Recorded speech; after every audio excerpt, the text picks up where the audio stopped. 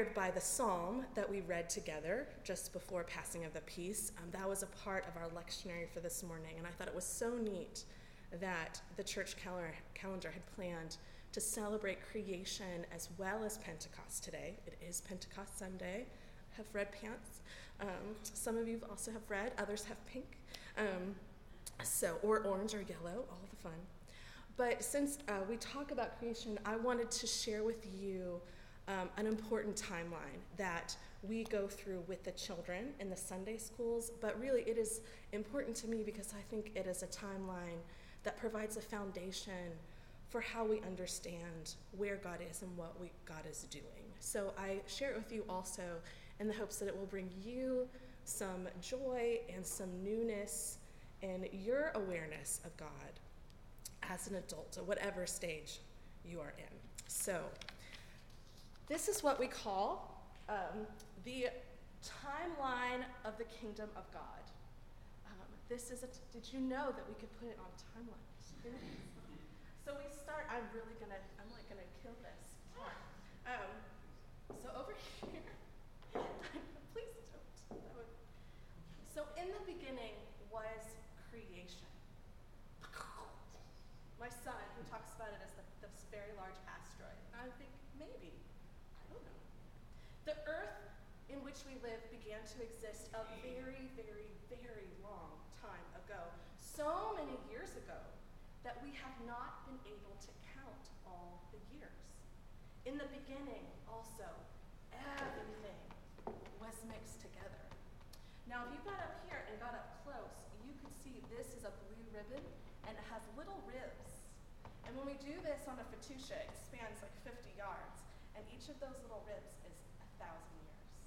But since this is much smaller, you need to know that each of the ribs of this ribbon is 10,000 years.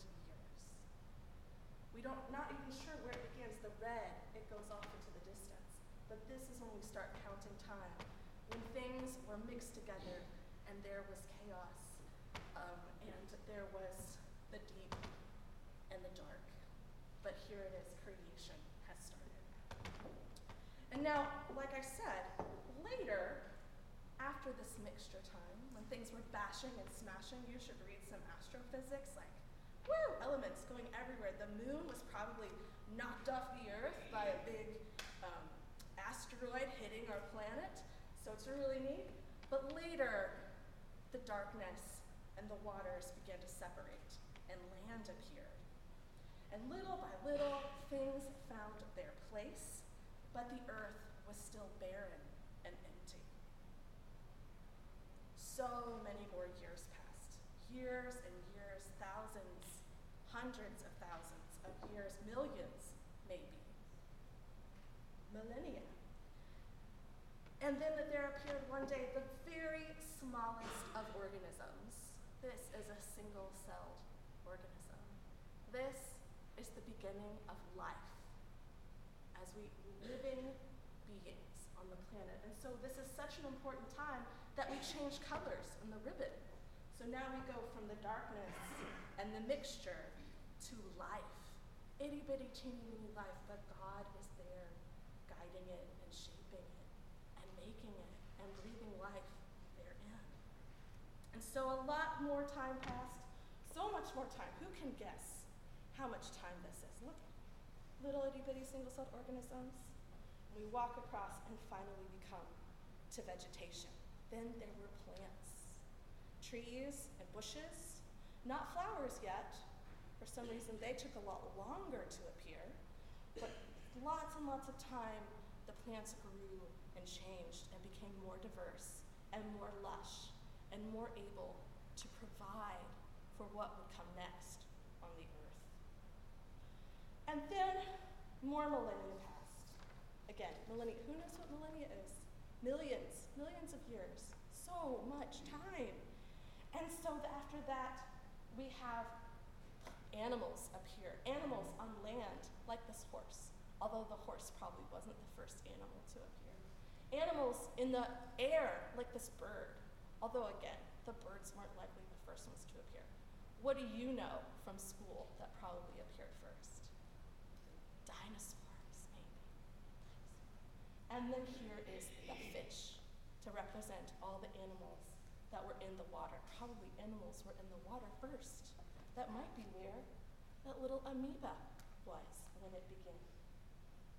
And we travel more and more years, and then we get to this special time, this very, very important time. This entire earth was made before we have the appearance of humanity.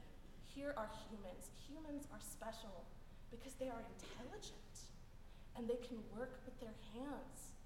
You know, God does a lot of work. Are we like God when we work with our hands? And it says to us in the Bible, God said, "Let us make humans in our own image. In the image of God, he created them. Male and female, he created them." And so in the church, we talk so much about, at other times, about great feasts and banquets. And we like to eat together, don't we? We love to eat all the time together. Do you maybe think that all this time in creation is God making a great banquet for humans? Now, I'm sure he wants the birds and animals to eat and be taken care of too.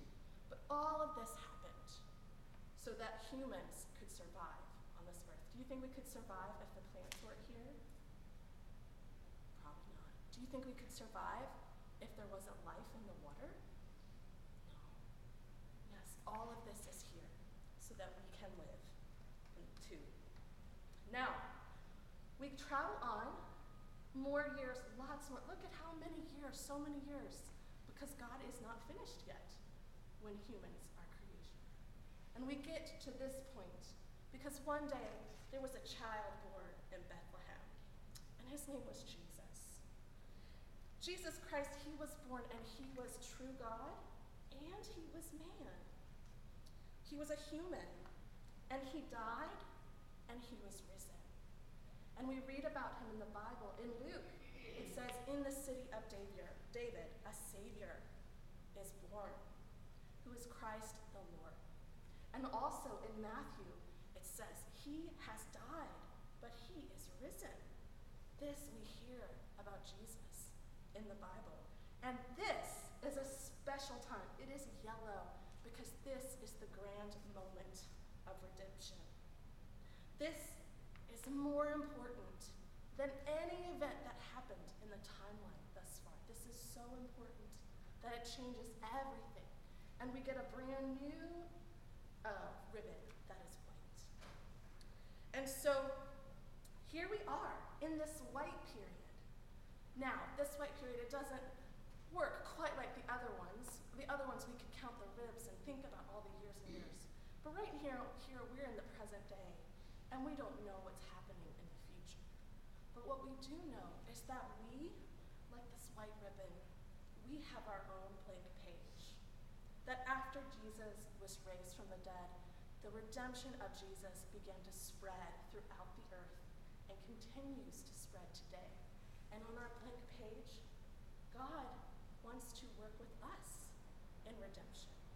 God wants to help us write our page. God wants us to think about what we can do and make in this world. Isn't that neat? What do you think? You all have lived some years, so maybe your page isn't blank anymore. Maybe you can look back and see where God was helping you write. God was helping you make choices. God was maybe helping you do and make and be. And then we move on from the day of resurrection. This future continues to unroll until history is complete in parousia. Parousia, can you say that word with me? Parousia. Yes, all of the children, once they're 6, know that word in this church. Parousia. It is the word for the end of the age, when Jesus Christ will return and will be all in all. And we read this too in the Bible. It says, God will be all in all. There will be a new heaven and a new earth. Death will be conquered forever. And again it says, now salvation and power have come to the kingdom of God and the authority of his anointed one. Who do you think the anointed one is? That is Jesus. That is Christ the Lord. Jesus will return, and death will be no more. Sadness will be gone, and the reign of Christ will be forever and ever. So here we are in time. The history, it begins with creation. It culminates, oh, that's a big word, culminates in redemption, the highest point. And it is complete in parousia. This is called the history of God, and it is told in our Bible.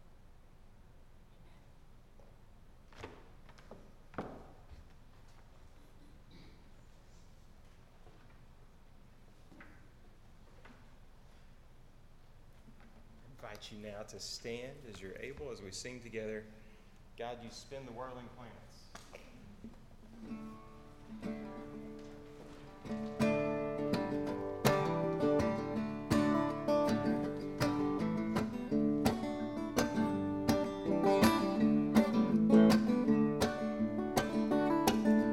God, You spin the whirling planets, fill the seas and spread the plain, mold the mountains, fashion blossoms, call forth sunshine, wind and rain.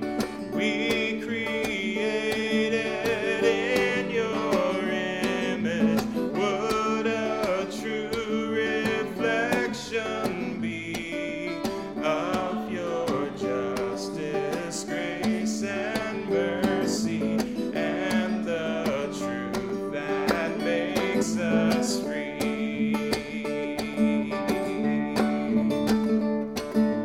You have called us to be faithful in our life and ministry. We respond in grateful worship, joined in one community. When we blur Your gracious image, focus us and make us whole, yield and strengthened as Your people, we move onward toward Your goal.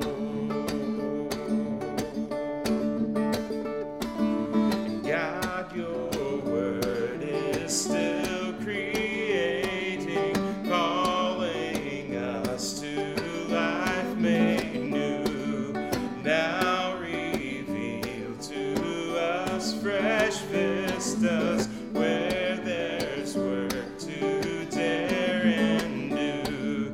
Keep us clear of all distortion, polish us with loving care, thus new creatures in Your image will proclaim Christ everywhere, and thus new creatures in Your image will proclaim Christ everywhere.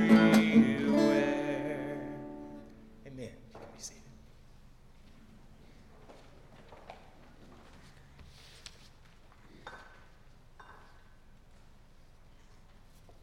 Our scripture reading this morning is Acts 2, 1 through 21. And I ask you all to please bear with me as I struggle to pronounce some of the words in this passage. I will do my best. When Pentecost Day arrived, they were all together in one place. Suddenly, a sound from heaven, like the howling of a fierce wind, filled the entire house where they were sitting. They saw what seemed to be individual flames of fire alighting on each one of them. They were all filled with the Holy Spirit and began to speak in other languages as the Spirit enabled them to speak. There were pious Jews from every nation under heaven living in Jerusalem. When they heard the sound, a crowd gathered. They were mystified because everyone heard them speaking in their native languages. They were surprised and amazed, saying, "Look, aren't all the people who are speaking Galileans, every one of them? How then can each of us hear them speaking in our native language?" Parthians, Medes, and Elamites, as well as residents of Mesopotamia, Judea and Cappadocia, Pontus and Asia, Phrygia and Pamphylia, Egypt and the regions of Libya bordering Cyrene, and visitors from Rome, both Jews and converts to Judaism, Cretans and Arabs. We hear them declaring the mighty works of God in our own languages. They were all surprised and bewildered. Some asked each other, "What does this mean?" Others jeered at them, saying, "They're all full of new wine." Peter stood with the other 11 apostles. He raised his voice and declared, "Judeans and everyone living in Jerusalem, know this. Listen carefully to my words. These people aren't drunk, as you suspect. After all, it's only 9 o'clock in the morning. Rather, this is what was spoken through the prophet Joel. In the last days, God says, I will pour out my spirit on all people. Your sons and daughters will prophesy. Your young will see visions. Your elders will dream dreams. Even upon my servants, men and women, I will pour out my spirit in those days, and they will prophesy. I will cause wonders to occur in the heavens above, and signs on the earth below, blood and fire and a cloud of smoke. The sun will be changed into darkness, and the moon will be changed into blood, before the great and spectacular day of the Lord comes, and everyone who calls on the name of the Lord will be saved.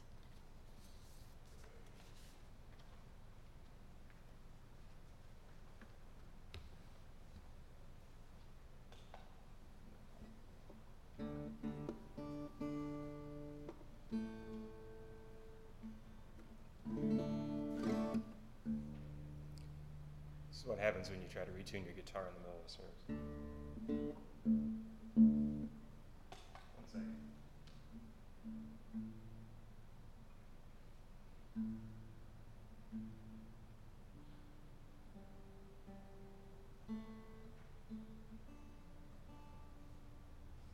There we go. We tuned because we care. But not that much, evidently.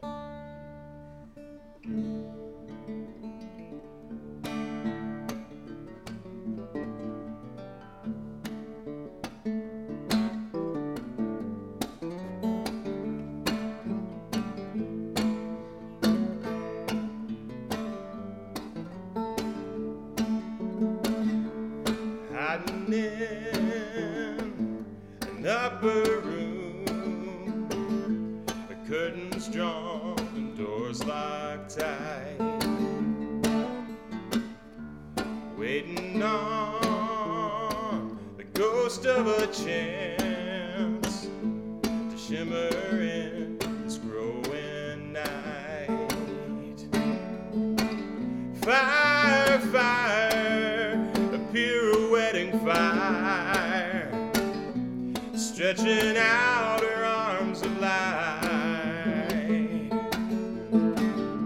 Your tongue is loose to speak the truth in the mystery of your mother tongue.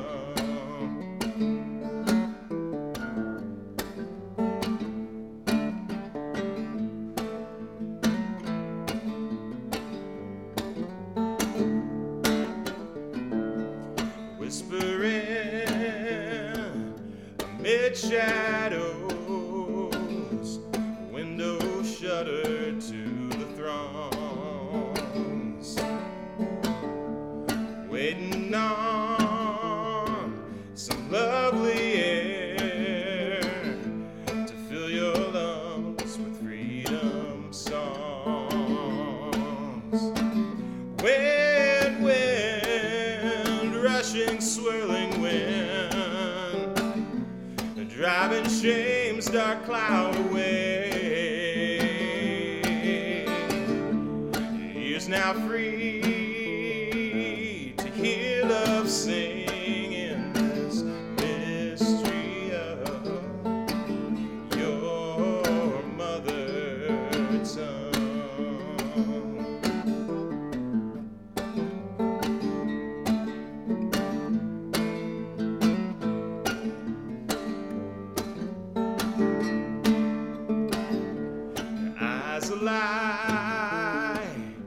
You're set free. Don't trust the shadows. Old story. The smile of God, our common theme, shining like suns on every street. Love, love, all unfolding love, rending fear from top clear through. It's just a taste of love's embrace in this mystery of your mother, our mother tongue.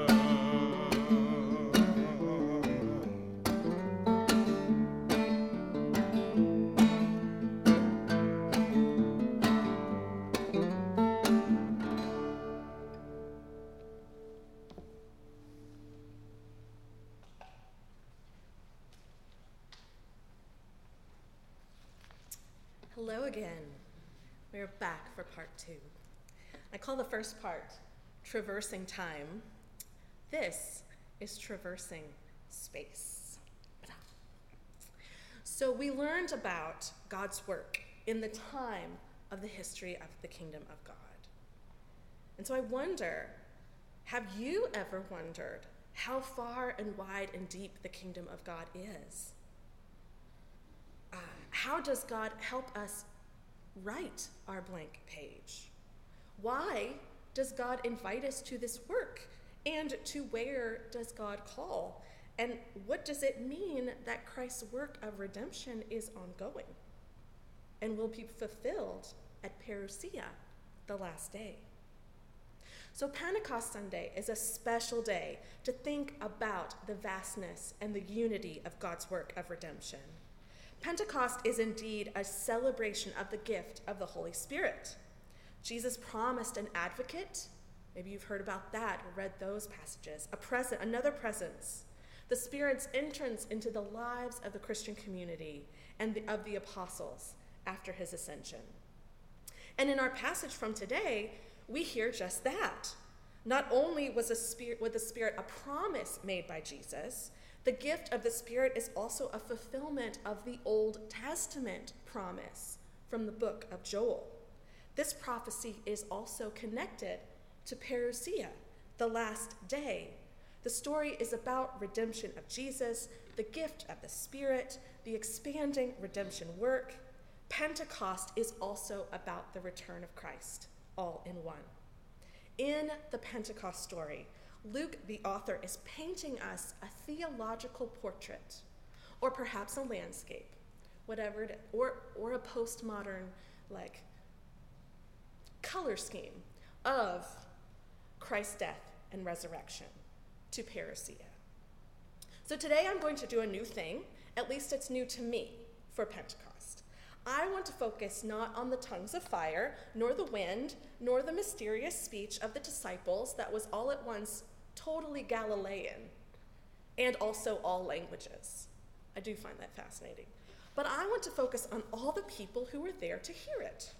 Do you wonder, was the Spirit only in the wind and fire? Was the Spirit only with the disciples who were praising and praying for the power from on high? Might the Spirit also have come to the hearers, those people from Parthia and Mesopotamia, from the Cyrene region of Libya and Egypt? Might the Spirit have visited the faithful Jews and proselytes of Rome? Did the Spirit open the ears of the Arabs and the Asians? What do all these people in the story have to do with Joel's prophecy and the disciples' mission? Why are they named so distinctly so that we Americans must hem and haw and struggle to pronounce these distant peoples of the past? Why do they matter? Why are they scripture? These questions push me to think not just about how God works throughout time, but also how God works redemption through space, at least geographical space. And those thoughts, I believe, are best thought with the help of maps. And so I will do another new thing, at least for myself, and preach with maps. this could get very interesting. So, map number 1. Yay! All right, so above on the screens is a map of the world. Whether on a globe, an atlas, a textbook, or Google Maps, this is a general layout of all the maps offered for daily use. All the maps of the United States, or if you have a Bible with maps in it, they are scaled to size and they are oriented in this direction. And by orientation, I mean the maps are drawn and labeled so that north is up and east is right. This is your right stage directions. West is left and south is down. This orientation of north up and south down is incredibly important to how people organize their values and their daily lives, especially to someone like me who gets east and west mixed up all the time. To know this map brings stability and order and a solid ground for making decisions like whether to turn left or right, where to go on vacation, and even who we think is most worth our time. But did you know that this orientation of north up and south down is in fact quite arbitrary? It doesn't really matter. And for centuries, north wasn't up. East was, because of the sun. It was most important. East up. So really, a proper map could also look like this. So above me on the screen is a map of the world, where north is down and south is up. So some of you might have seen this kind of map on the West Wing show, where 2 of President Bartlett's staff sat and stared at this map for half of the episode, their minds completely blown. It can be quite disconcerting with the world turned upside down in this way. Like, look at it. Antarctica refuses to be ignored now. The 7th continent looks as if it is draped over like an umbrella upon the earth, or a big tarantula. I don't know if you want Antarctica to be scary. Australia looks enormous, and Africa is on center stage. Looking at this map like this, where south is up, it actually does things to your brain.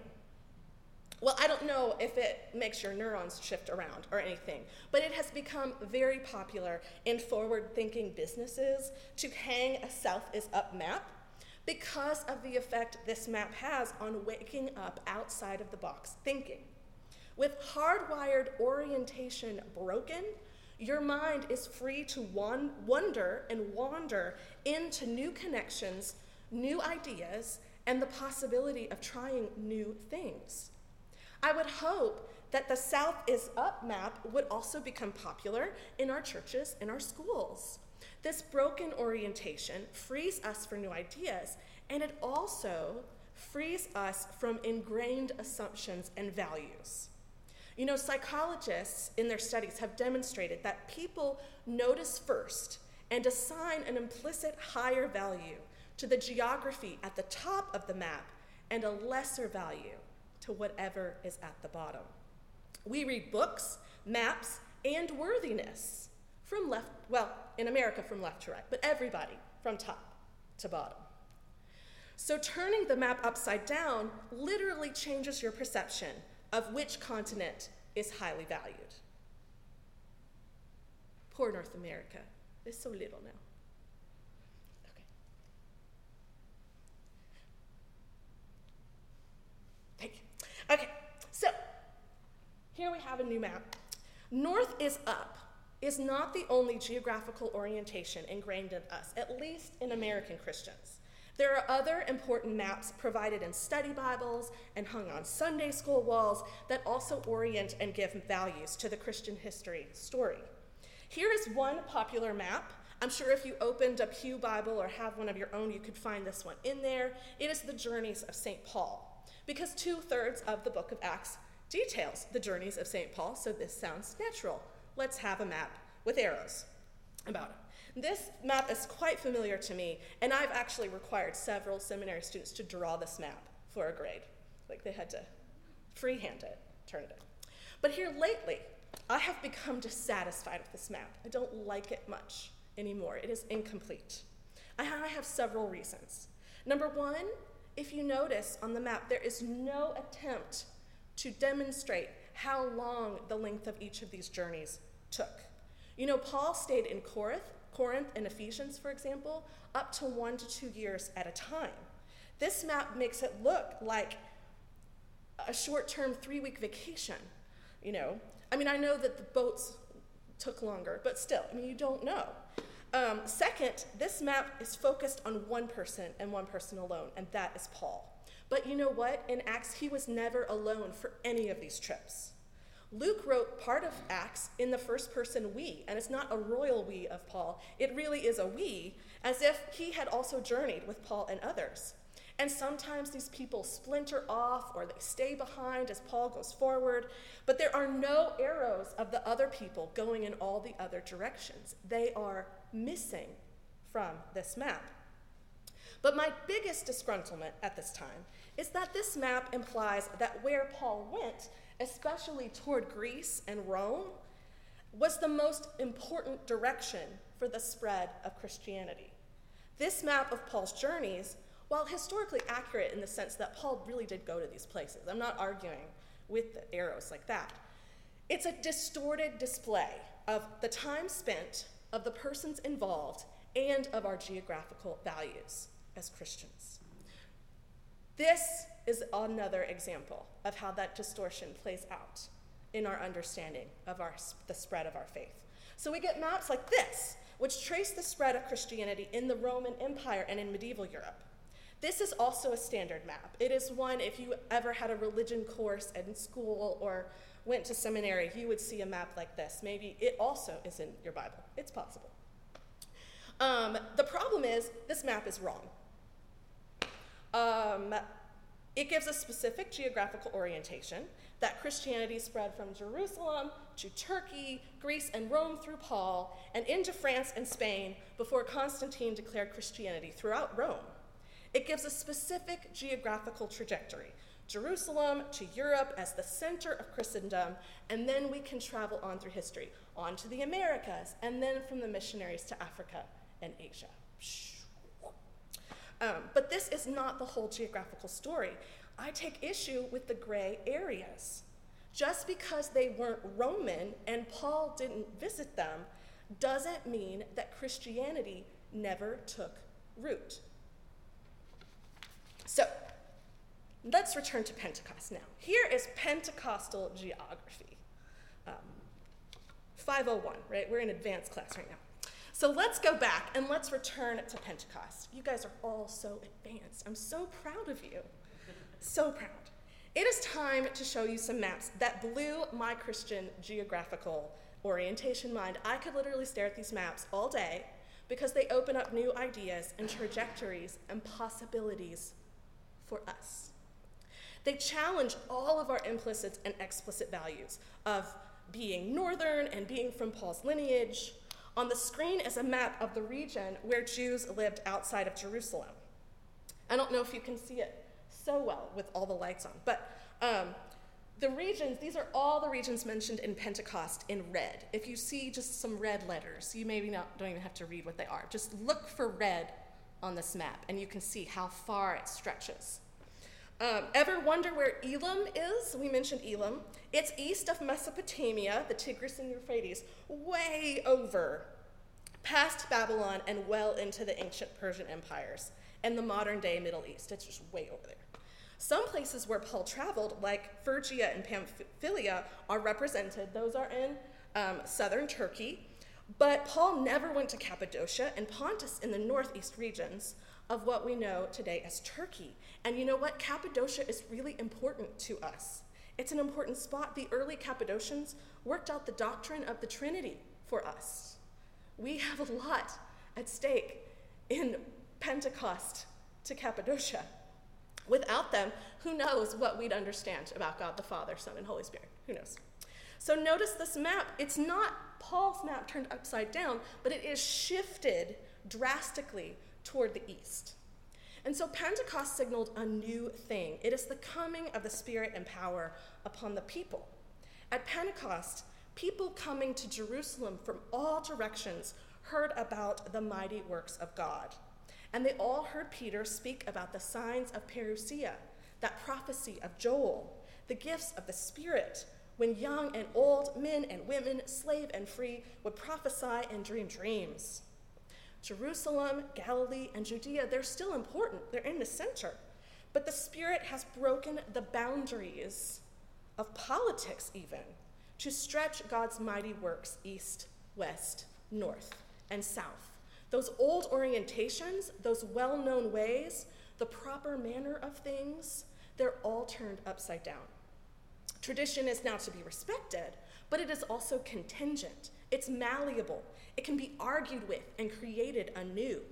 Worship and prayer can change, just like they changed mid-morning for the disciples in a rush of wind and flame.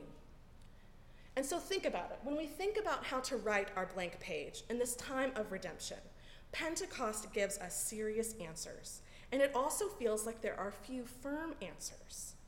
And I wonder, sometimes this lack of clarity can feel like chaos, instability, and it can lead to fear among Christians who are trying to relate to each other from opposite sides of the street, nevertheless the globe.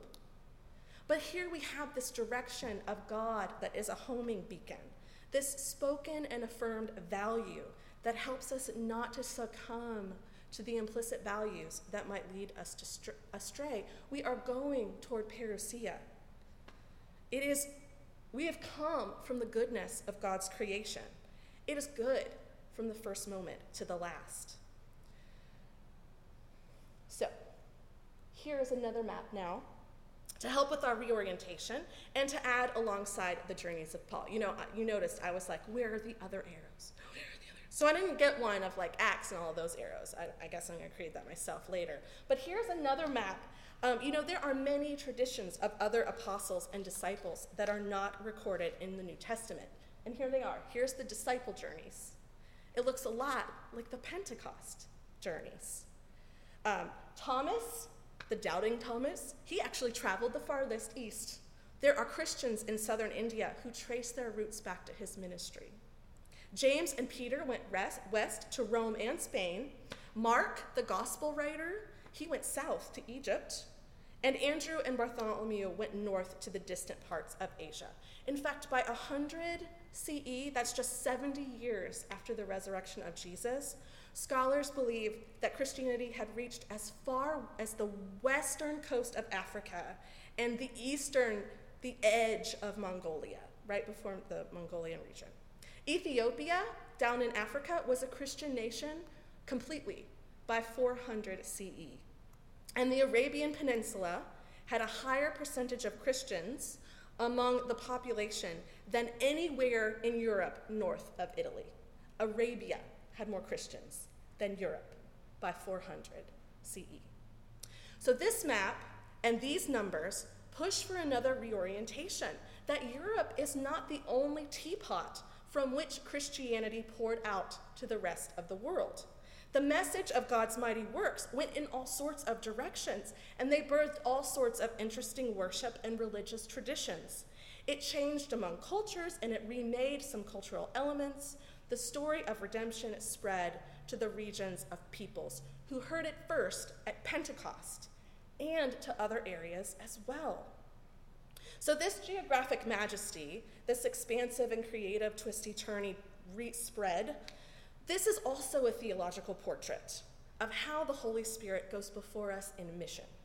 So in missiology, which is my field of study, we name this the Missio Dei. It's Latin. And we put it in fancy Latin. All it really means is the mission of God. But we make it fancy to remind us that the mission belongs to God, right? Fancy God, fancy mission up there. It is God's, and God's character is mission, so much so that God is mission. God in love created the world and always meant to care for the whole world and redemption and redeem it and bring it all to fulfillment. And Christ will be all in all to the end of the age.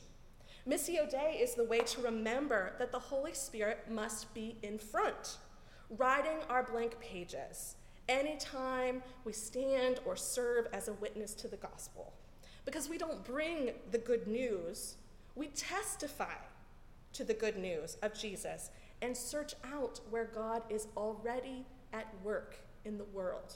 God goes first. It is a reorientation of mission. It is an important stance and value that helps organize and ground all of our Christian work. So before we leave, I just wanted to show you one more map. This is Christianity today. The darker the blue, the more percentage of the population is Christian. Do you notice which continents are the darkest? It isn't the north, not really, not anymore. It is the south, where the Christian population has exploded for the last 50 years. So this map looks drastically different than it did when you were a child or even when I was a child. Things have really been changing. But our children now live in a time of global Christianity. The varieties of Christian life and worship and culture are truly scattered to the ends of the earth.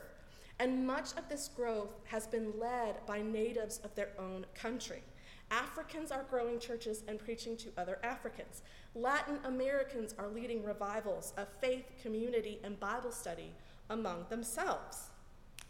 So one last map. So, considering the growing percentage and growing numbers, that might be enough to turn the Christian map upside down. If we're thinking about values, what's most valuable? Putting it up on top. However, I want to put the South on top for another reason. Last week in Youth Sunday Worship, Ethan Wallace spoke plainly about the restlessness and the loss of interest in religion among his generation, your children and my own.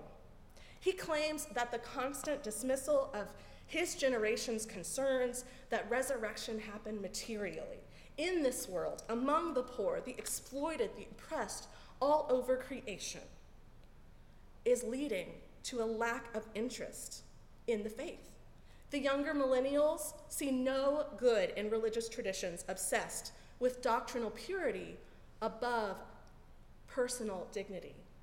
Generation Z needs a channel for its sense of righteous indignation and protesting of injustice. And you know what? The global South, Africa, Asia, Latin America, the majority world in terms of population of Christianity agrees with them. They agree with our children. Part of the vitality of these continents, which are overwhelmingly in touch with charisma and spiritual activity, is their unwavering confrontation of evil with love. So, the Gospel South, it is not ignoring the plight of the poor and oppressed. There's a good quote at the top of your worship guide that is from Mercy Odioye. She is from Ghana. One of the things that she tries to write out and retrieve African culture with Christianity is out of her sense that Jesus came to bring a domination-free religion for a domination-free community. Listening to them and many others might help the younger generation hear God's voice. They could help us see the value in what we already do and help us to change. We could become more aware of the Spirit's work out there beyond our normal paths and communities, our normal habits even. We could become aware of the Spirit's beckoning of us toward more redemption, toward life with God, toward new things, and out into the great unknown of what it is to come until Christ comes again. So I leave you today. Also, I encourage you to take this sheet with you. We have a discipline of questions. I do not know that we have time to discuss them. No. But these are there for you. I told Aaron that I usually end sermons with invitations, but I didn't actually know what to say because what we've talked about this morning, it's really got to sit and sink into all of us. It's still sinking into me. I don't know where it's going. So what we did is we thought about the discipline of questions. So these are questions that you could bring into a journal writing, into a conversation over lunch or brunch, into your Sunday school class, We're going to work on asking these questions and having time to share as a congregation over the rest of this summer. So these are my invitations to you. I don't have anything for you to do other than to ask questions every day. So it's good. It's good. It's Pentecost. It's Pentecost. Yeah, we shall go where the winds of the Spirit take us into our next era of this church and the church in the world. Amen.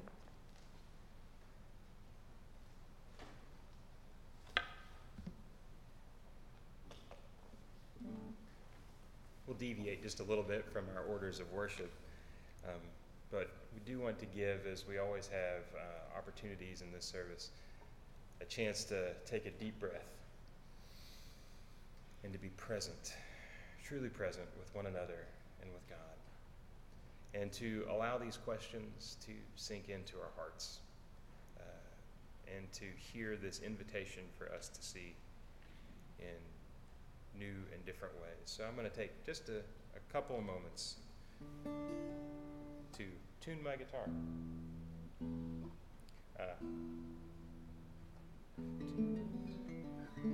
to play quietly, and to let you listen to the Spirit of God moving. And at the end of that time, we'll sing a short song together. We will go sent by God into this world. Let's pray together. God, open our hearts. Open our ears. Open our eyes to see you. When the sounds and the visions that we see, things that we hear are unexpected, give us grace to know that it is you. Hear our prayers.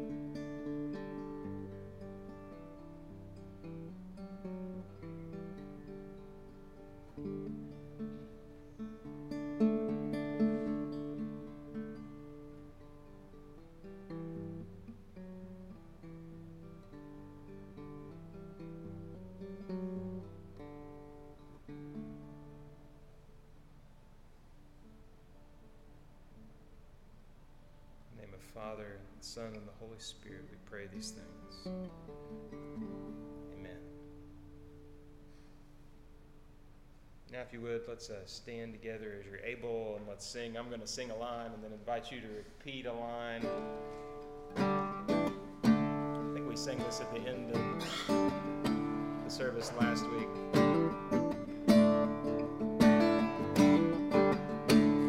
Send us out in